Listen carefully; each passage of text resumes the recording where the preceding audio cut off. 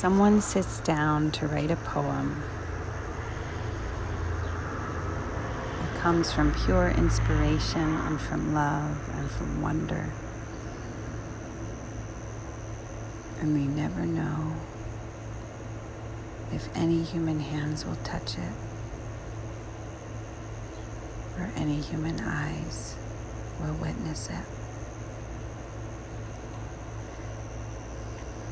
So this poem is from John Keats' Ode to Psyche, written in April 1819. And John Keats had a marvelous mind and a beautiful soul,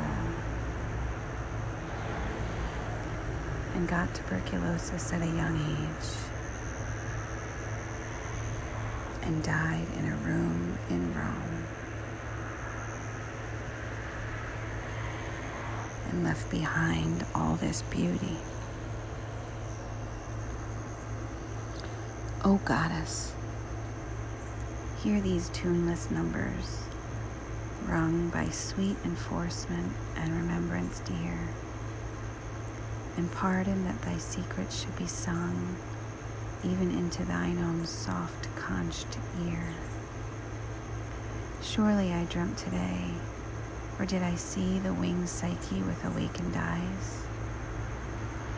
I wandered in a forest thoughtlessly, and on the sudden, fainting with surprise, saw two fair creatures couched side by side in deepest grass, beneath the whispering roof of leaves and trembled blossoms, where there ran a brooklet scarce espied,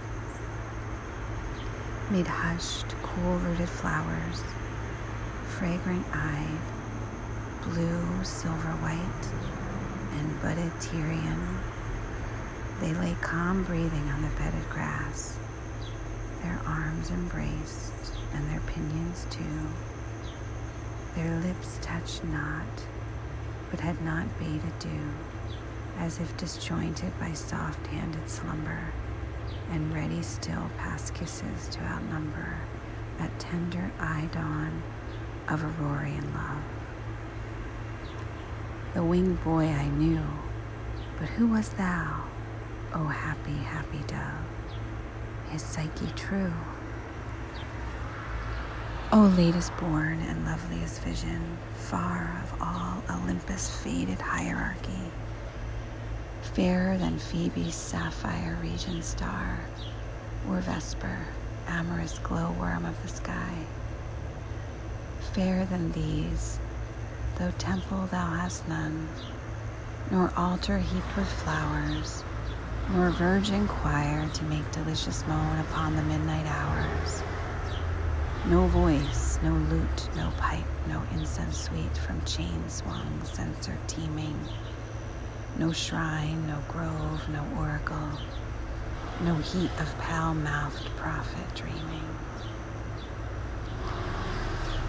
O brightest, thou too late for antique vows, too late for the fond believing lyre, when holy were the haunted forest boughs, holy the air, the water, and the fire.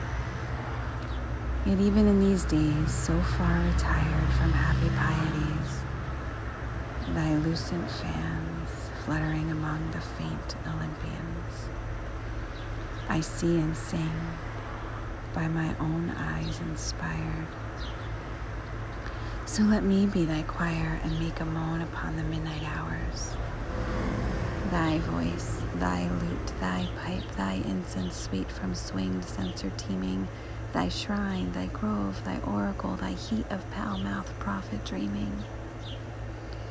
Yes, I will be thy priest, and build a fane in some untrodden region of my mind, where branched thoughts, new grown with pleasant pain, instead of pines shall murmur in the wind.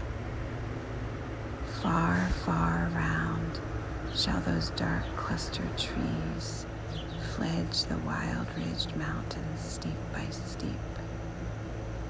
And there by zephyrs, streams, and birds and bees, the moss-lain dryad shall be lulled to sleep. And in the midst of this wide quietness, a rosy sanctuary will I dress, with a wreathed trellis of a working brain, with buds and bells and stars without a name, with all the gardener fancy ever could feign, who, breeding flowers, will never breed the same. And there shall be for thee all soft delight that shadowy thought can win, a bright torch and a casement ope at night to let the warm love in.